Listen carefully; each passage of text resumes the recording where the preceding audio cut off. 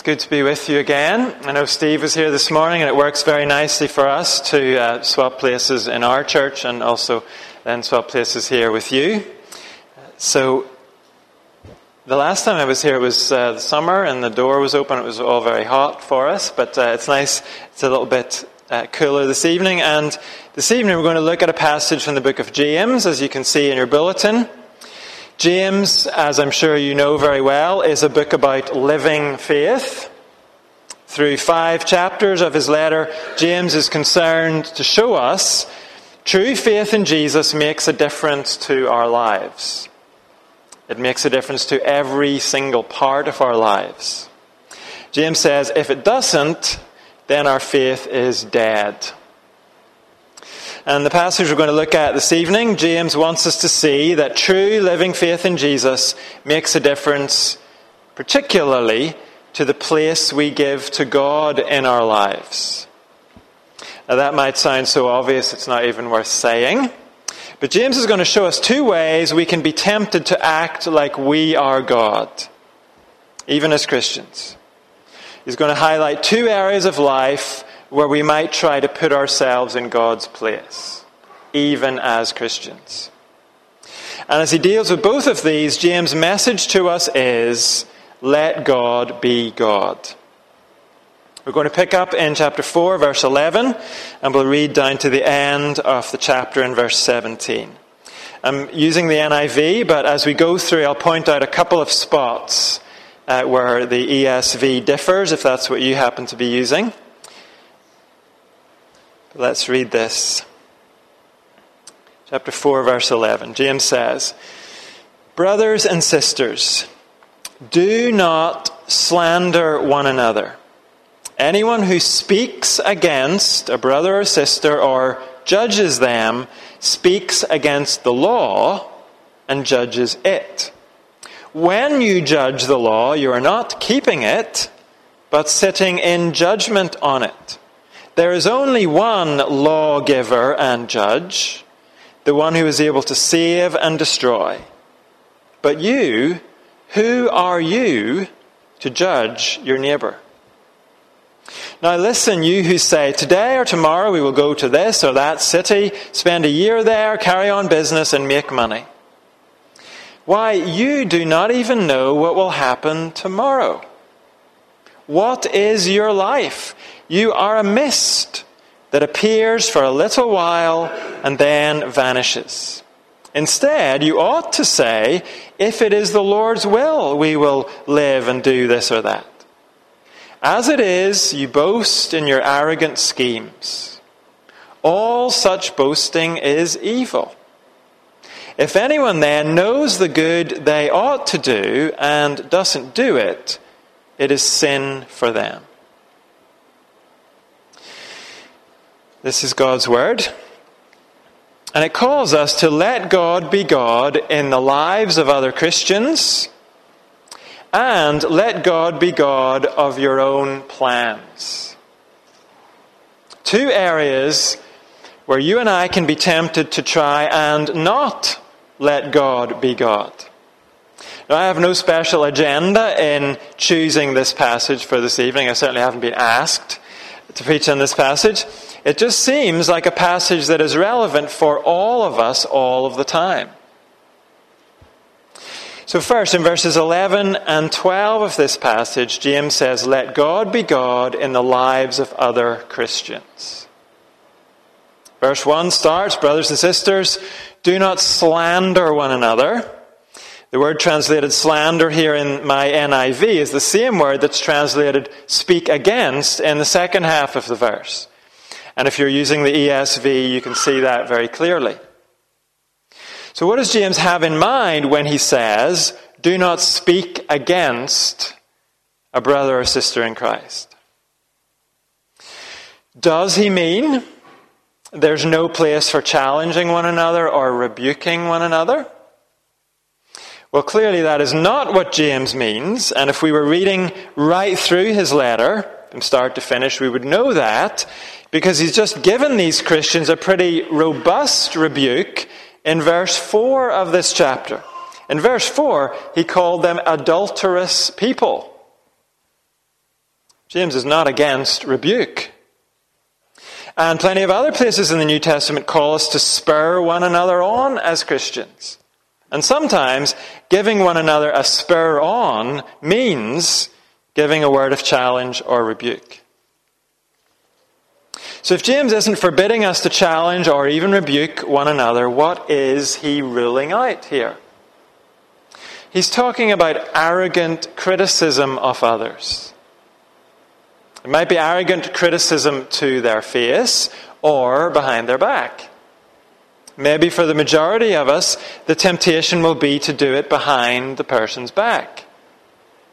But either way, James is talking about passing judgment on our brothers and sisters.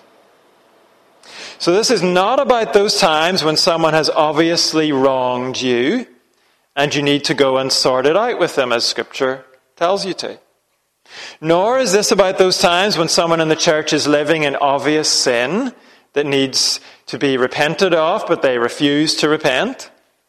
The New Testament is clear. In those situations, the church is called to take action together to deal with the situation. But what James is talking about here is different. This is about situations where we have not investigated the situation clearly and uncovered some genuine sin. We've just seen or we've heard something we didn't like. And we take it upon ourselves to pass judgment on the person we saw or heard. We decide they're silly. We decide they don't care about Jesus, maybe. We decide they're not committed to the church, or they're being deliberately difficult. And we know because we heard them say this or we saw them do that. John Calvin often sums things up in a very helpful way, and I've paraphrased his words a little bit here, but this is how he explains what James is talking about.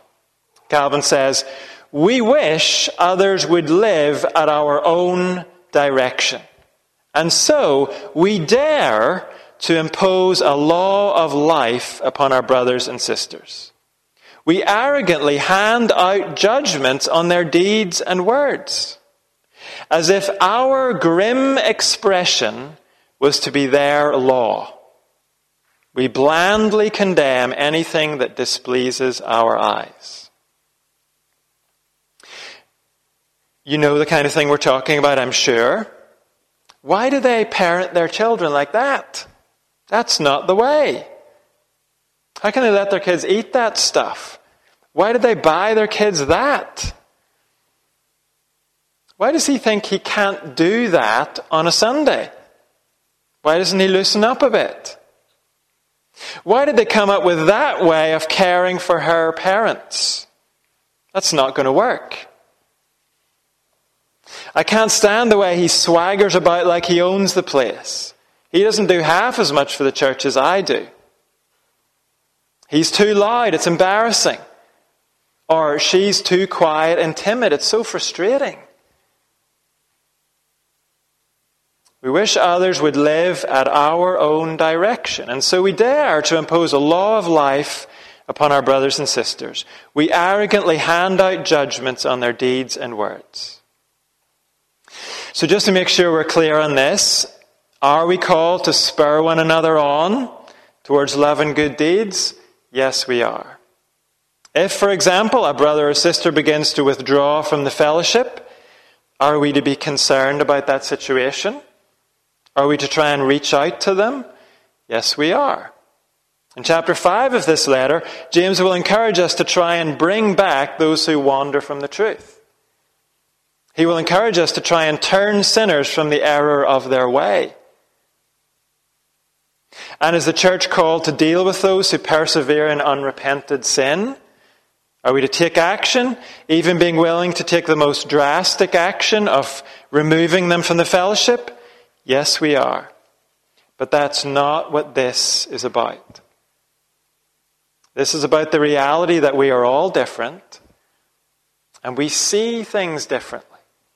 And when it comes to the many big and small decisions in life, where there are various non-sinful choices we could make, then we are going to make different choices as God's people.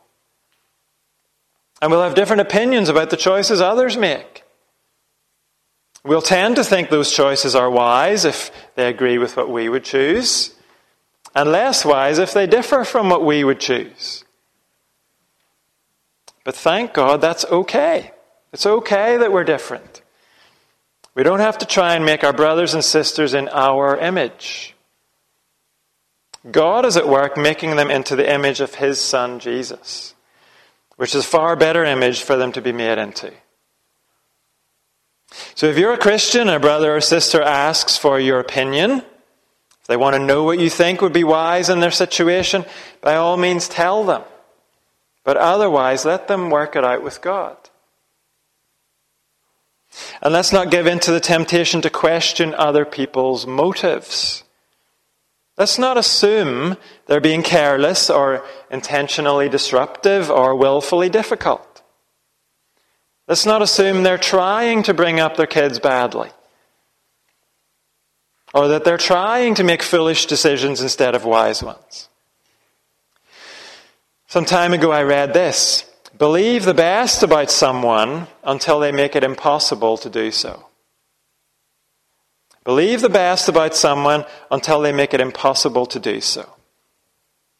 That's helpful. I think that's in line with what James is telling us here. Assume your brothers and sisters in Christ do love their Savior.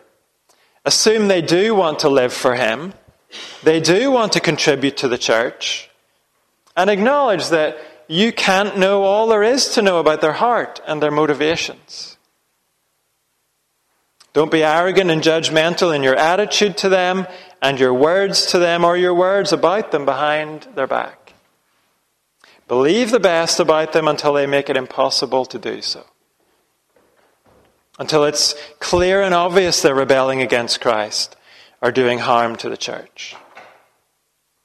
And just to emphasize again, this is not a call to butt out of each other's lives, or to keep our distance from one another, or to avoid discussing what's going on in each other's lives. This is not a license to ignore genuine warning signs in the life of a brother or sister. But this is a call to let God be God in the life of that brother or sister. They answer to Him, and so do you. So do I. Look again in the middle of verse 11.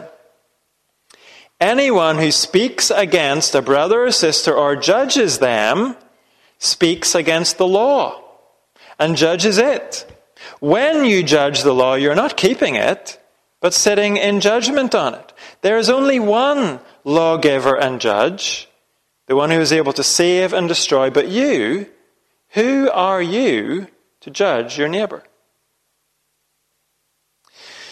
What does James mean in verse 11 when he says speaking against a brother or sister is speaking against the law and judging the law? Well, of course, he means the Old Testament law. Earlier in this letter, James quoted the law from Leviticus chapter 19. Love your neighbor as yourself. That was back in chapter 2. In that chapter of Leviticus, in Leviticus 19, 2 verses back from the verse James has quoted, we read, "Do not go about spreading slander." So I think it's likely those are the specific bits of the law James has in mind here. If we speak against a brother or sister in the way we've just been talking about, then we are not loving them, and we are speaking against the law that tells us to love them, and that tells us not to speak against them. And by doing that, James says, we're not keeping the law, we're judging it. We're deciding that we know better than the law, which is actually deciding we know better than God who gave the law. We're trying to be God in the situation, trying to impose our own personal law of life on that brother or sister. Instead, James is saying we should focus on our own responsibility to obey God and let Him be God in our life.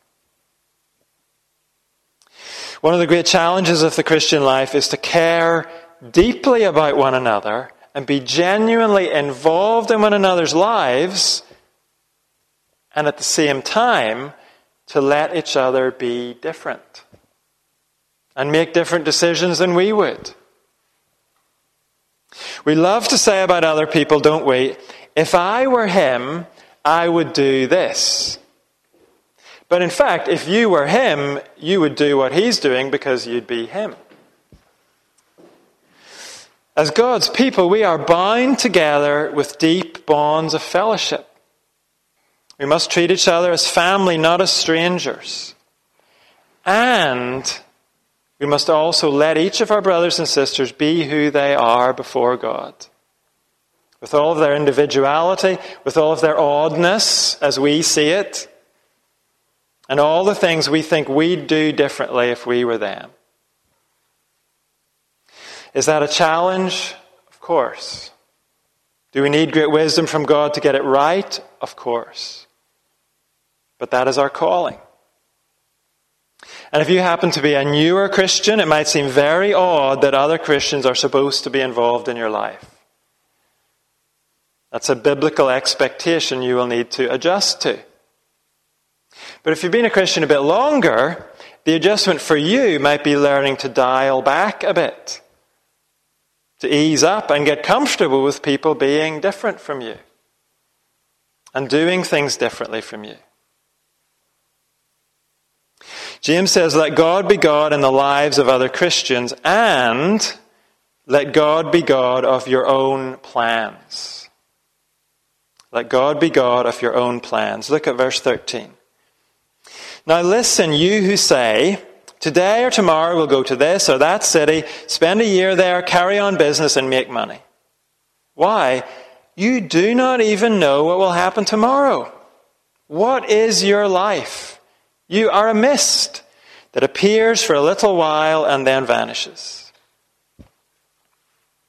Just like we did with the previous verses, we have to be clear about what James is and is not saying here.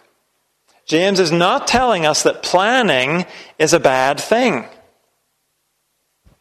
The Bible repeatedly calls you and I to be good stewards of our time and our resources. That requires careful planning. Just read the Apostle Paul's letters in the New Testament and notice how often Paul talks about his carefully worked out travel plans as he toured around planting new churches and revisiting established churches. There's nothing glorious about you and I wasting our time.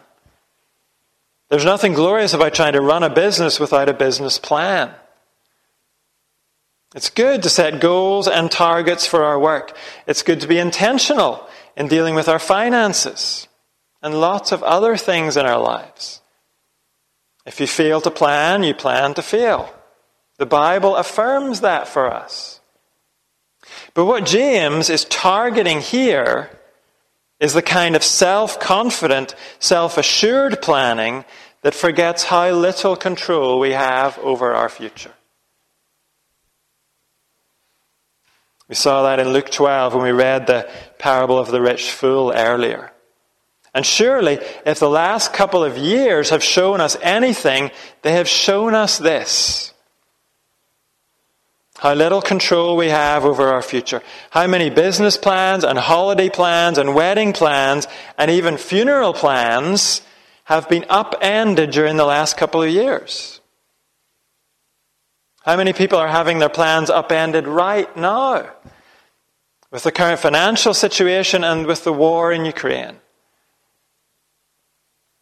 And more generally, I've lost count personally of the number of people I know who have spent years planning for their awesome retirement and fantasizing about their awesome retirement only to have their fantasy shredded.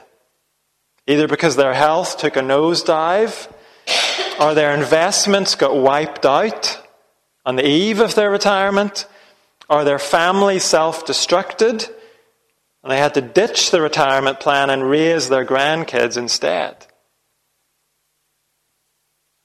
Planning is good, James says, but self-confident planning is foolish.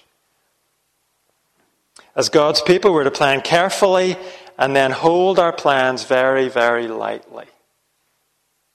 Because as James says in verse 14, we don't even know what will happen tomorrow.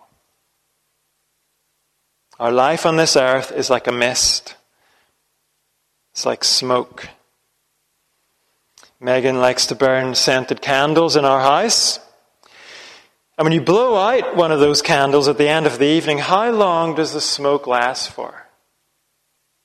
Well, if you have the guts to lick your finger and snuff out the wick, then there's no smoke at all. But if you blow it out like me, how long does that smoke stay swirling around in the air? 5 seconds maybe? 10 seconds at the most? James says this present life is like that. It's here 1 minute and just gone the next. And so how foolish to be confident and assured about our plans for this life. The problem many people have is that they only plan for this life. They do nothing to prepare for the eternity beyond this life. Now, as Christians, we're in the blessed position of knowing what eternity holds for us. We can have absolute confidence about that. Because God has told us. He has promised eternal glory for those who trust in Christ and follow Him. What God hasn't told us is what is in store for us tomorrow. Or even what's in store for us on our way home from church this evening. But we can so easily forget that, and we can set our hearts on what we have planned for this evening, or for tomorrow, or for our retirement. I remember talking to a Christian once about a particular position he had applied for, and he seemed so dead set on it that I asked him, if you don't get this position, could you live with that? His answer was, no, I couldn't live with that. Isn't that exactly the kind of idolatrous attachment to our plans James is warning us against here? So let's ask ourselves, is there some plan I am so fixed on that I feel I couldn't live with it not coming into effect? Is there a goal that I've set, an ambition I have, that I couldn't bear to miss out on? If there is, then we may be getting into the territory James is dealing with here. We may be in danger of forgetting or living in denial of the truth that God holds our future. It's in His sovereign hands, not ours. And God has not promised to fulfill all the plans we have for ourselves. He has no obligation to do that. He is God, after all. He's committed to doing what's best, not doing what you or I think is best. God says in Scripture, I know the plans I have for you, and I will fulfill those plans. But your own plans, well, there are no guarantees about those. And so, verse 15, instead, you ought to say, if it is the Lord's will, we will live and do this or that. As it is, you boast in your arrogant schemes. All such boasting is evil. Notice how James still takes it for granted. We will make plans. But he's showing we're to plan with God's sovereign control in mind. That is the difference between an arrogant scheme and a God-honoring scheme.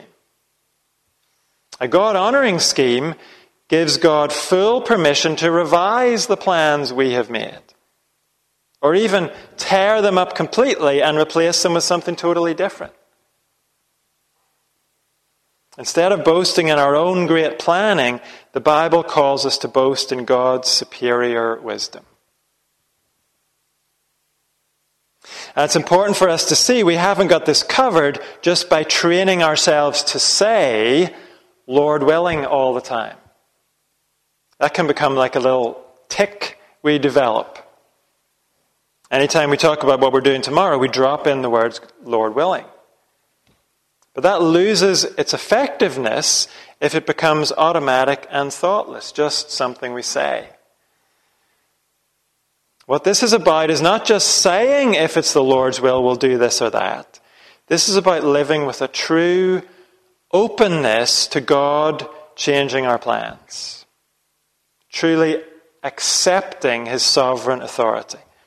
And learning to praise him for the fact that he holds our future in his hands. Because he does know better. Always. Even when you and I have put all of our little brain power into coming up with our very best plan, even then, God knows far, far better. And so if our great little plan falls by the wayside to be replaced by his totally different plan, that's okay. In fact, it's more than okay, because his plans are always best, even when they upend our plans. Let God be God of your own plans. So far, James has related that to God's sovereignty. But right at the end, he adds another angle to this. When it comes to your own plans, let God be God because he is sovereign, as we've seen, and because he has shown us what is good.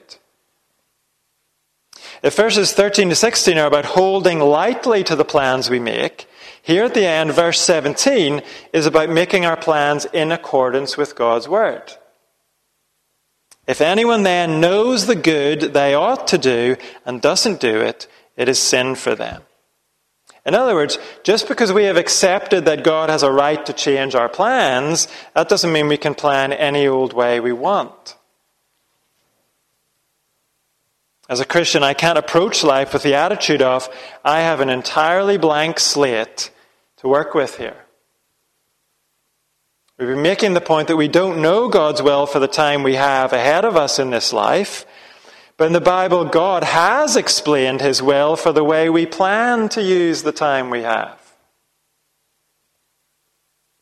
So if we have plans that are based to any degree on selfishness or greed or deceit or getting our own back, then we don't plow ahead with them saying God can change them if he wants, but until then I'm going for them.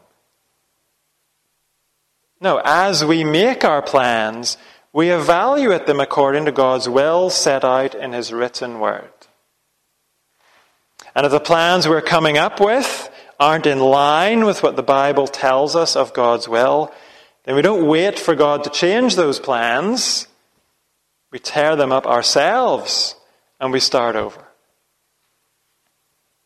As Christians, we know there are certain priorities we ought to have. Making time to join regularly for worship with our brothers and sisters. And serving in the church. Using our God-given gifts to help share the good news. Sharing what we have with others through giving. We know those are priorities we must have as Christians.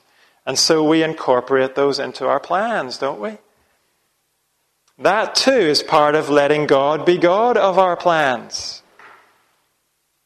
We can't say, I have no time to spare for what the Bible calls me to because I've already made all these other plans. No, we start with God's priorities. We plan around those rather than starting with other priorities and saying, sorry God, I've no space left for your priorities.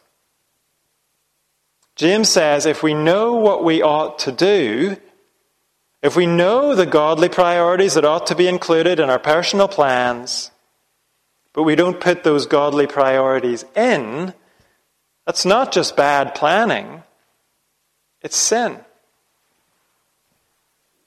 Yes, our lives are all different. We all go through stages, seasons of life.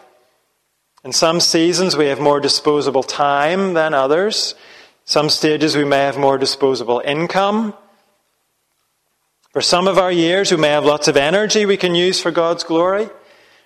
For some of our years, we may have hard-won wisdom we can use for his glory. But all of us, whatever resources we have, we must plan to use them for what is good. Not to build our own little kingdom, but to give our lives for God's kingdom.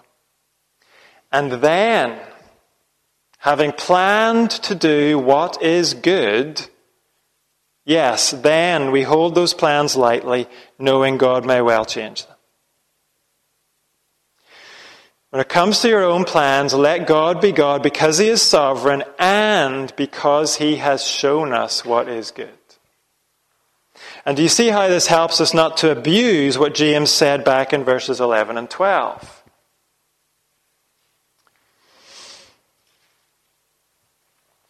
There he said, our brothers and sisters in Christ answer to God, we are not their lawgiver.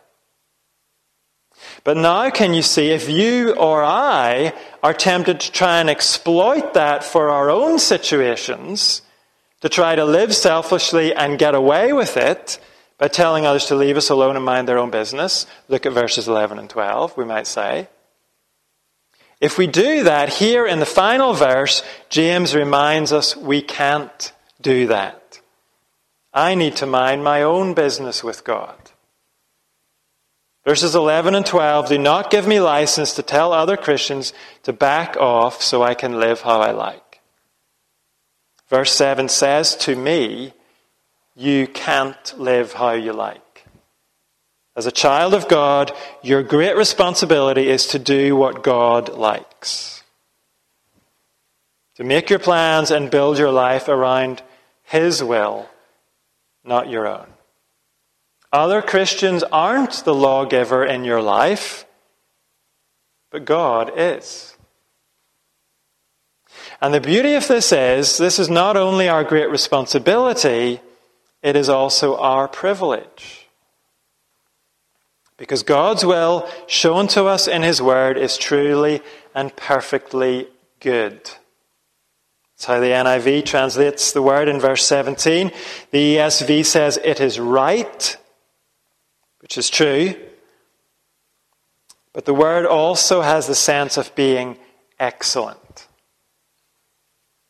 There are no better plans we could have for our lives than plans made in accordance with God's will.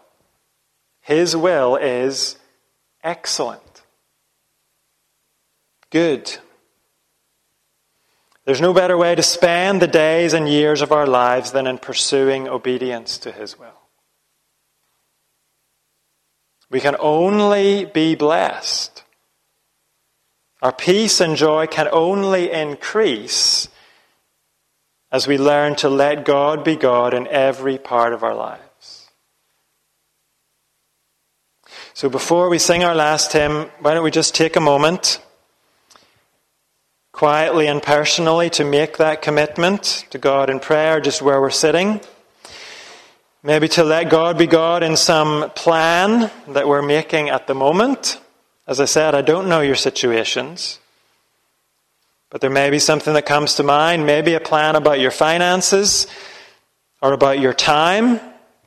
Some decision you're making about your future. Maybe some ambition you've been nurturing for years. Just take a moment of quietness in God's presence and ask, what would it mean to let God be God of that ambition or that plan?